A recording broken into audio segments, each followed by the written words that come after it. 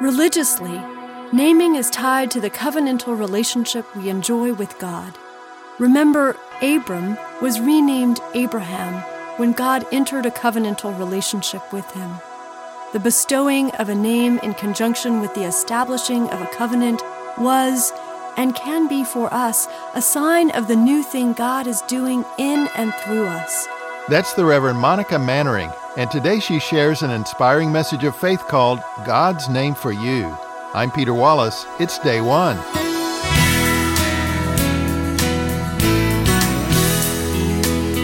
Welcome to Day One, the weekly program that brings you outstanding preachers from America's historic Protestant churches, sharing insight and inspiration from God's Word for your life.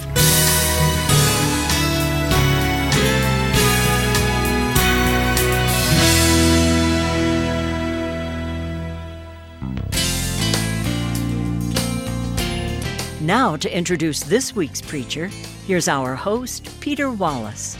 Thank you, Sherry. Today on Day One, we're honored to welcome the Reverend Monica Mannering, rector of St. Martin in the Fields Episcopal Church in Atlanta, Georgia, where she has served since 2019. She previously served as vicar of Church of the Common Ground in downtown Atlanta, and before that was assistant rector of Christ Episcopal Church in Coronado, California. Monica is a graduate of the University of California, Davis, and earned her Master of Divinity from Harvard University Divinity School. Monica, welcome to Day One and Happy New Year. Thank you. Happy New Year to you, Peter. St. Martin in the Fields is a vibrant parish in Atlanta. Introduce us to the people there and what you all are up to in your community. It's a community that is looking forward to its 75th anniversary in just a few years ahead, and has long been faithful to the community around it. Early in the church's life, they established the mission that is the school, St. Martin's School, which has now grown to be a nursery through 8th grade for about 650 students and their families. The Souther Center for Christian Outreach is our primary outreach, and we used to have a footprint further into Chamblee. The food pantry now operates on the church campus. And I would say that these two ministries, the school and the Souther Center, are the ways in which St. Martin's folk try to engage with the world. Mm-hmm. You mentioned the school. What are the school's distinctives?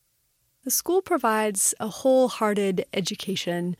We think about not just the academic education we can provide, but we grow as whole people, our hearts and our minds, and it's a school that intentionally goes just to 8th grade. That was a decision by the board years before about really nurturing the young child. And we're told that the students that graduate from St. Martin's and head into many schools throughout Atlanta, public and private, are well prepared academically, but also have been deeply impressed by their Episcopal education. Students are in chapel each week.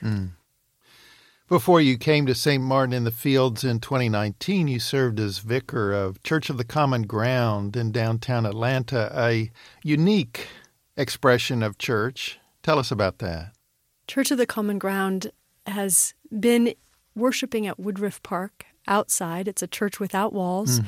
I always used to joke, rain or shine or snow or heat and humidity.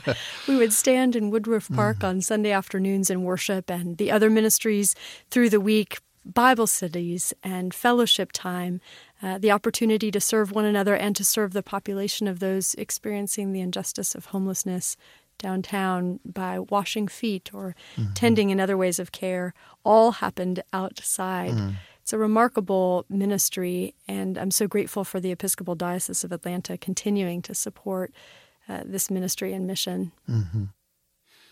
So, Monica, you're from Los Angeles, a place that truly formed you in many ways, I understand. Talk about how the setting there helped to create the person and priest you are now. Oh, I appreciate that good question. I'd say the place and the people in that place formed me deeply. My father, who passed just recently, was very much a part of my formation. My mother as well, who nurtured me in an environment that was very diverse, ethnically and otherwise. What I appreciated about growing up in Los Angeles, a busy, buzzy city, and note, I I didn't know that there was a different way to grow up. Many people who grow up in more rural environments, it just wasn't my context. So the busy and the buzz seemed normative. There's something about California where there's the power of possibility thinking. I think when the sun shines year-round, there's an inherent optimism that helps me think about what's possible versus what's not possible. I would say that the people were part of my formation in all their diversity and wonder. My father was a social worker in Los Angeles County, worked with foster care licensing, and the people we met through his work and the stories he told impressed upon me how broken this world is, and also how many opportunities there are to seek and experience redemption. That formed me as a priest. I'll say also that the waters of the Pacific Ocean formed me spiritually. I'm a swimmer, and there's something about being able to pray in the wide, beautiful blue ocean that gave me a real context for being centered. Speaking of swimming, you are likely the only Episcopal priest who was once a competitive synchronized swimmer, which I think is so cool. Tell us about your experience. I got into synchronized swimming because some older girls at my school got into synchronized swimming, and a friend said, come along. My mother wouldn't let me quit a few weeks in when I thought I would drown doing somersaults in the water with water going everywhere. A nose clip was a real godsend. It keeps the water from going up your nose when you're upside down and legs up. I stuck with synchronized swimming for several years. I think that as a young girl, I was a dancer and loved to dance, but in the heat of Southern California, dancing in the water was the best of all possible worlds. It taught me about community, and I loved being a part of a team. There was a little element of performance and having all eyes upon yourself that perhaps prepared me for leadership roles where all eyes sometimes are on the preacher. That's true. You are married to the Reverend Simon Mannering, rector of All Saints Episcopal Church in Midtown Atlanta, who's preached on Day One before. So how does that work with two rectors in the household? A lot of theological and pastoral discussions at the dinner table, or no? That's a great question. At times, yes, and at times not. We certainly need to invest for our children's future with therapy. They say being a pastor's child will do something to you. We have 3 young children, and it makes for a robust conversation. I do so appreciate and respect my husband and his ministry, and we value one another's opinions, but we also try not to talk shop too much at home, and so we'll bracket that. We maintain the highest of pastoral confidences, so there's not too much that we need to discuss in that regard, but we do wonder after the future of the church and God's call for us. So, Monica, how did you experience your calling to ministry? When I was a young girl, I used to stand on the playground of a public school in Los Angeles and feel that God was speaking to me. Wow. I didn't have the language for that. I was baptized as a Catholic, but the deal was we had to be at the Methodist Church through the year and at the Catholic Church on Christmas and Easter. And somewhere along the way, I found myself hungry for God, but not sure the church was giving me all the vocabulary I needed for these experiences I would have as a little girl, a mystic on the playground. I leaned into that a bit, but it was early in my 7th grade year as a young teenager when my brother had a switch church to hang out with the Presbyterians. It was the youth group, probably where his friends were going. And in that church, they had some language, some precision about their language for Jesus and his great love for me and for all people. And it resonated. And in my adolescence, I was given some opportunities to share that testimony, that good news about Jesus, about his love for all people. And the feedback was immense. It was positive, and I was encouraged to consider this call.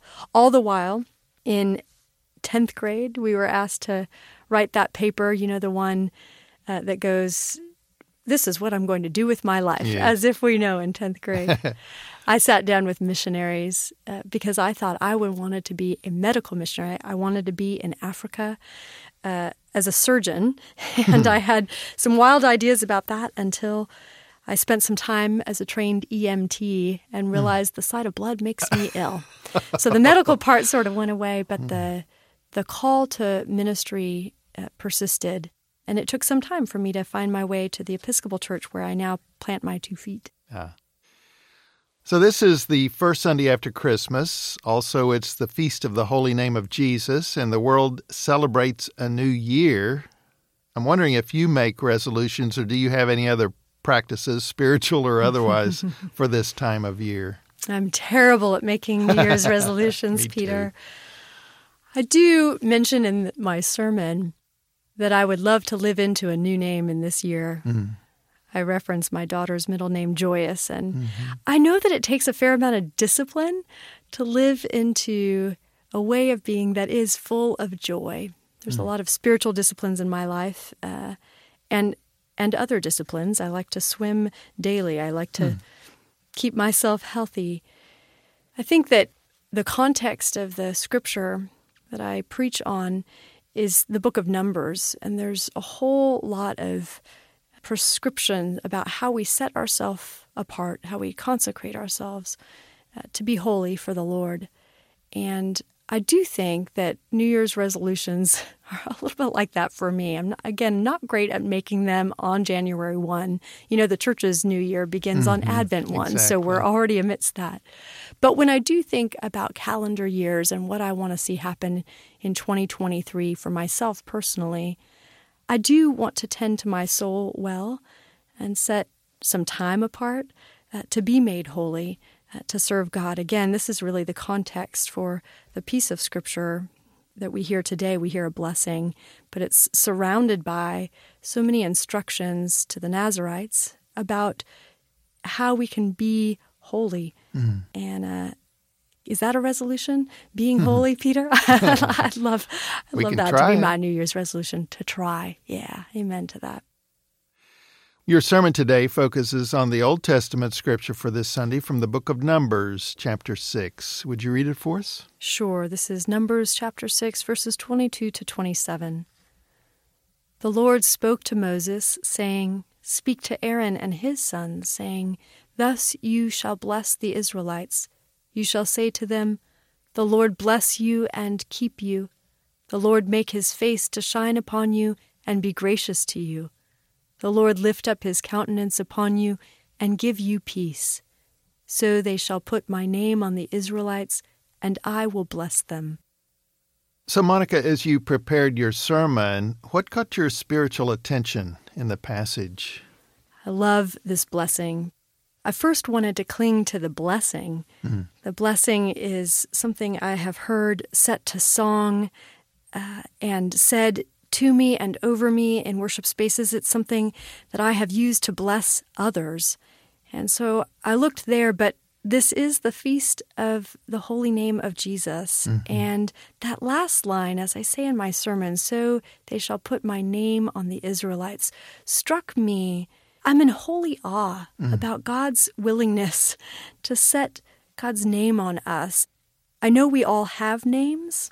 They're names given. Some of us like them. Some of us change them. My father was Bobby, and he changed it to Robert in his adulthood. He wanted, in his mind, a more mature name. I know that some people, when they go through a transition of gender or identity, might make a name change, and how important that is to live into a name that helps us grow into an identity that we want to have. I think about my favorite author, Macrina Whitaker. She wrote a book called A Tree Full of Angels, and she reflects on her own name, Macrina, which means little great one, right? Think macro, great, and that ending, which often is a diminutive, little great one.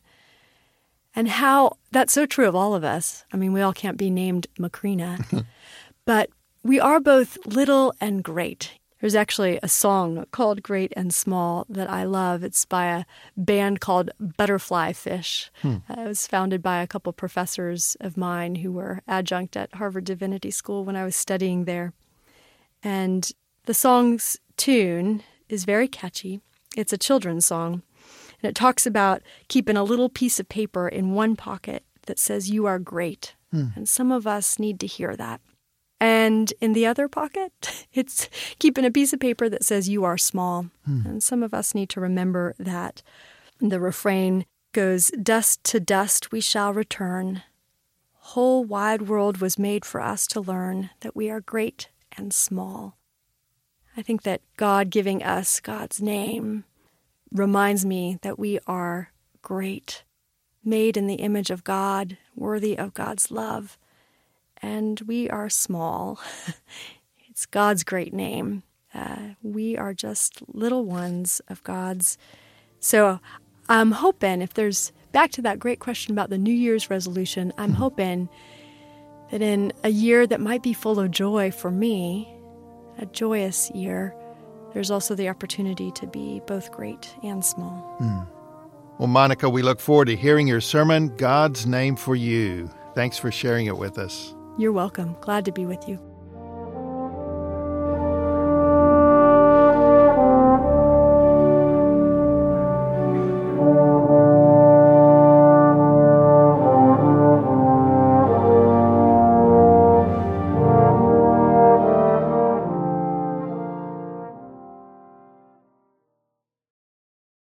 Happy New Year! Blessed Christmas tide, we are amidst the 12 days of Christmas.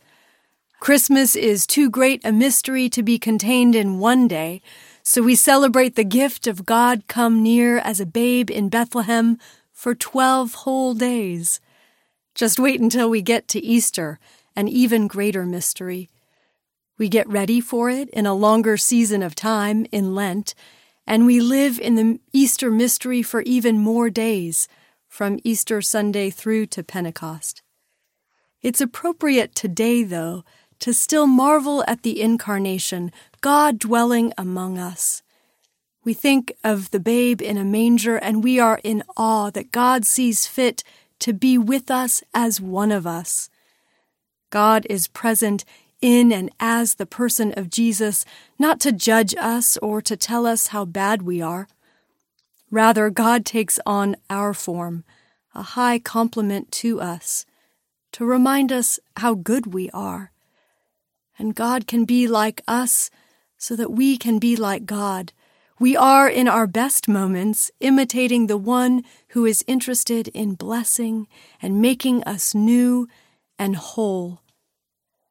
No doubt your Christmas customs, like my own, attempt to capture the glory and wonder of God's great movement in Christ's birth, Emmanuel, God with us.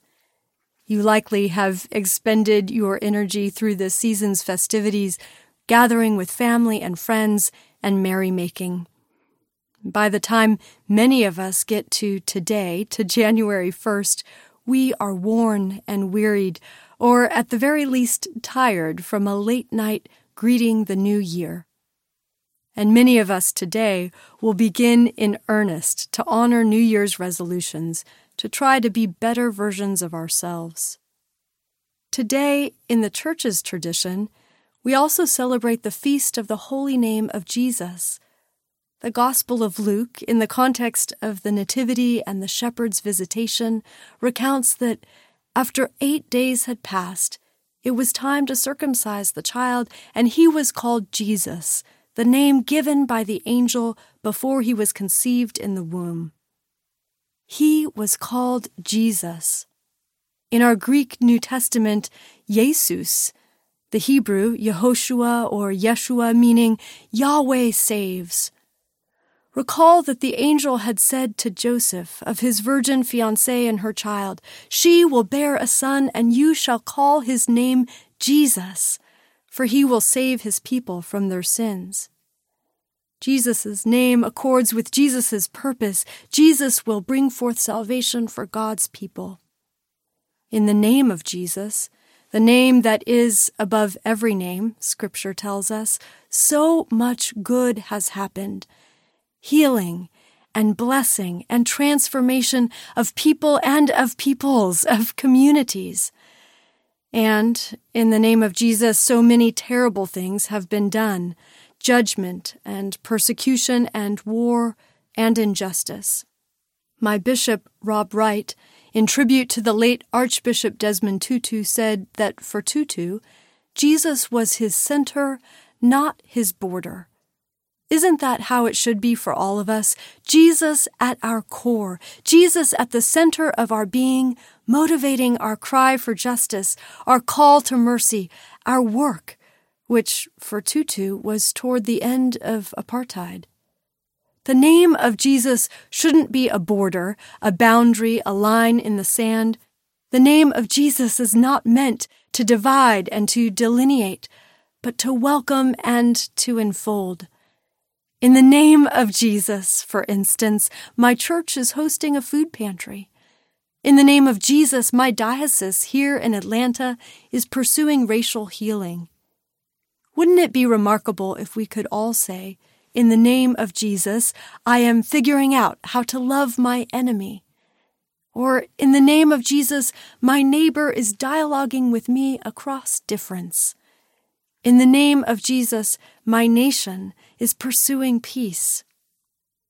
The holy name of Jesus was assigned before Jesus' birth, but the gospel points out Jesus is not named until 8 days after his birth, when it was time for him to be circumcised.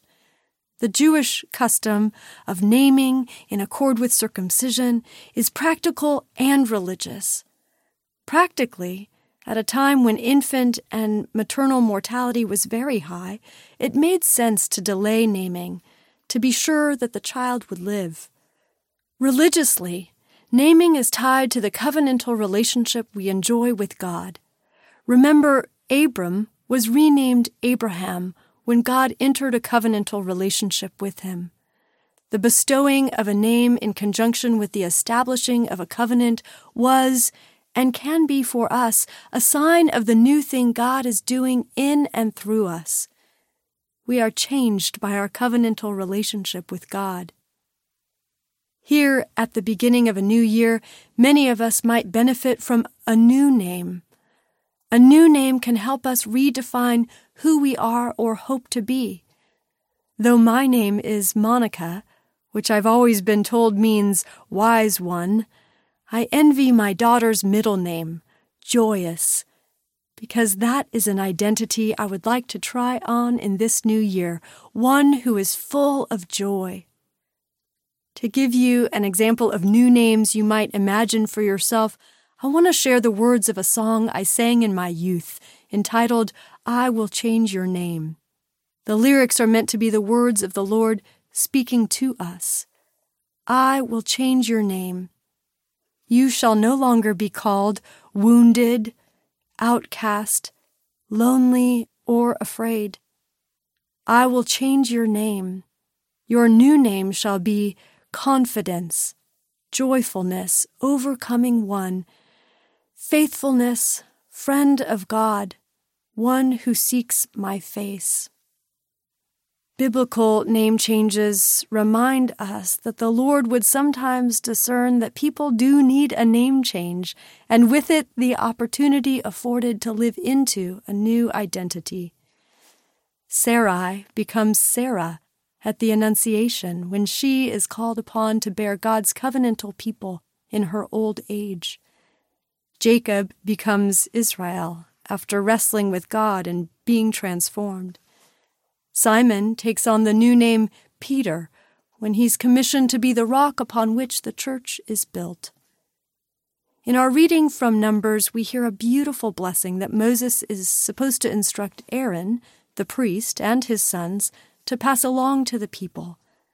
The context is in a section of Numbers describing how the Hebrew people should prepare to leave Mount Sinai and continue their journey through the wilderness to the promised land. The blessing is to be repeated throughout what becomes a very difficult and incredibly long journey. The blessing is beautiful poetry, but it is both preceded and followed by more basic specifications about consecration. Some scholars would say this is by design, and that the blessing itself is meant to be a sort of pronouncement of consecration, reminding people that they are set apart and made holy. From Numbers. The Lord spoke to Moses, saying, Speak to Aaron and his sons, saying, Thus you shall bless the Israelites. You shall say to them, The Lord bless you and keep you. The Lord make his face to shine upon you and be gracious to you. the Lord lift up his countenance upon you and give you peace. So they shall put my name on the Israelites, and I will bless them. It's a remarkable blessing. The Lord, Yahweh, is active in blessing and keeping and being gracious and giving peace, giving shalom. The you of the Lord bless you and keep you is singular. It's as if every one of the Hebrew people and every one of us now should hear the personal and intimate nature of this blessing. The Lord be gracious to you and give you peace. But did you also hear the conclusion of this beautiful blessing? So they shall put my name on the Israelites, and I will bless them. God puts the Lord's name on the Israelites, on God's people. God puts God's name on us. God has already imprinted God's image on us. We also receive God's name. We can wear this name and let it define us. We can wear this name and let others see. Though our language is often inadequate for God and for our relationship with God, I can imagine a few words or phrases we might claim as our new name, as people who are blessed by God and receive God's name. Beloved, child of God, redeemed, one who seeks God's face, blessed. I imagine you are thinking of many more synonyms, and I hope the Holy Spirit might be whispering the word or words that are yours to claim and to live into with hope in this new year.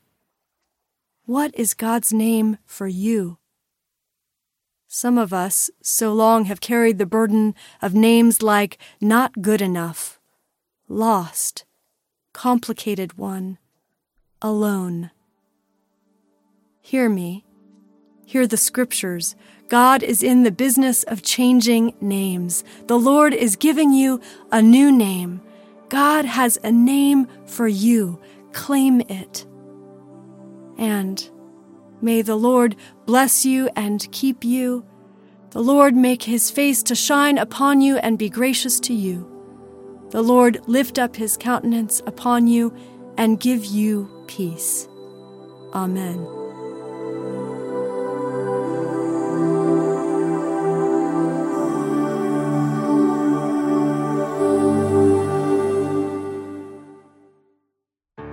You've been listening to the Reverend Monica Mannering, Rector of St. Martin in the Fields Episcopal Church in Atlanta, Georgia.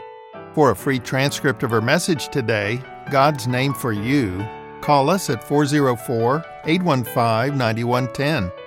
That's 404-815-9110. Or write to us at Day One, 2715 Peachtree Road, Atlanta, Georgia 30305. And keep in mind that Day One depends on the generous donations of our faithful listeners. I'm Peter Wallace, sending you our prayers and best wishes for a happy and holy new year. And next week on Day One, we're honored to have with us the Reverend Dr. Charles Qualls, Senior Pastor of Franklin Baptist Church in Franklin, Virginia. As the church celebrates the baptism of the Lord, don't miss his powerful message. That's next time on Day One.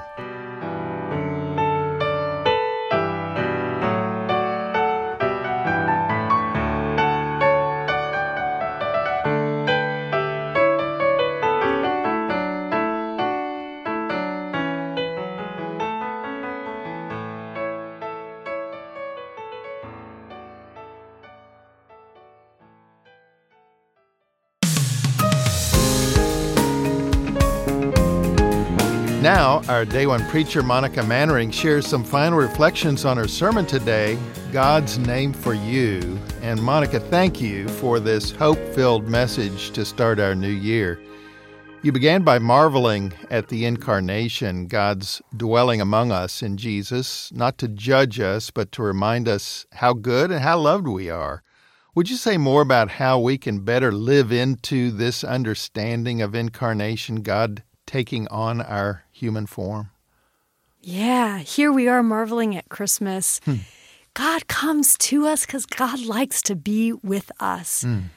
I just can't get enough of that. marveling at the Incarnation as one way to simply be appreciative of such a beautiful reality that God likes to be near to us. And then paying attention to God's nearness is one way to continue to live into the Incarnation. Well, this Sunday is the feast of the Holy Name of Jesus. 8 days after his birth, he was named Jesus, meaning Yahweh saves. And you quoted Bishop Rob Wright speaking about Desmond Tutu, that Jesus was his center, not his border. Jesus at our core, motivating our cry for justice, our call to mercy. The name of Jesus is not meant to divide and delineate, you said, but to welcome and enfold. And so in the name of Jesus, we reach out to the world in healing and hope. This is so powerful, and I wonder if you would help us understand how living with Jesus at our core can influence our interactions with others in our everyday life.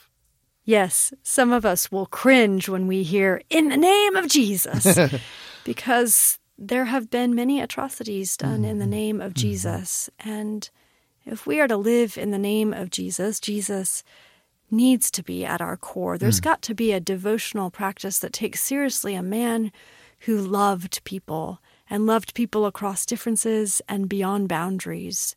True devotional practices don't just make us feel warm and fuzzy inside. Jesus is at my center, and I go out in the world and in the name of Jesus judge people or triumph over them. No, a true devotional practice that nurtures love for Jesus and receiving Jesus' love at our center makes us people who go out into the world, as I said in the sermon, without borders and boundaries. That love is porous. It goes far beyond those Christians, those who claim that love for themselves, but for those with great need who might think differently or believe differently or have a different faith. Jesus' love is boundless. Here at the beginning of the new year, you said many of us might benefit from a new name that can help us redefine who we are or hope to be, and you challenged us to accept the blessing from numbers that we bear God's name. Some of us, you said, have long carried the burden of names like not good enough, lost, complicated one, alone. But God has a new name for us. How do we go about opening ourselves to this new name? One of the ways is by stilling ourselves and being quiet long enough to know what that new name needs to be. I'm suspicious many of us have a hunch. But centering prayer has been a great gift to me and a practice that might bear the fruit of a new name. There are probably many resources you have access to learn about centering prayer, to be guided in a meditation, but there's no wrong way to do it. And in essence, stilling yourself for a few minutes to be quiet and to ask God, invite God to share a word or words, a phrase maybe, along these lines of a new name or claiming a new identity or an identity you hope to live into for the year ahead. And then be quiet long enough to hear. It usually just takes a few minutes. And then the practice in centering prayer would be to offer back that name to God and hone in on, is this right? It's a little bit like fact-checking with God. God, did I hear you okay? You might not stumble upon the name right away, and that name might change. Names do change, I said in my sermon, but this is an invitation to move beyond not good enough, as you said, and to beloved, child of God. Monica, what's one thing from your sermon today that you hope our listeners will carry with them in the year ahead? Well, here as we still all have our Christmas decorations up, I imagine, God has come near and God continues to come near. God will call upon your name. Perhaps God will call upon your name to do good in this world or to assure you of God's healing and God's love for you. I hope you hear that. Monica Mannering, thank you for being with us. Thank you for the opportunity. Day One is the voice of America's mainline Protestant churches. Visit us online at dayone.org. Thank you for joining us. I'm Sherry Miller, wishing you all God's blessings on Day One and forever.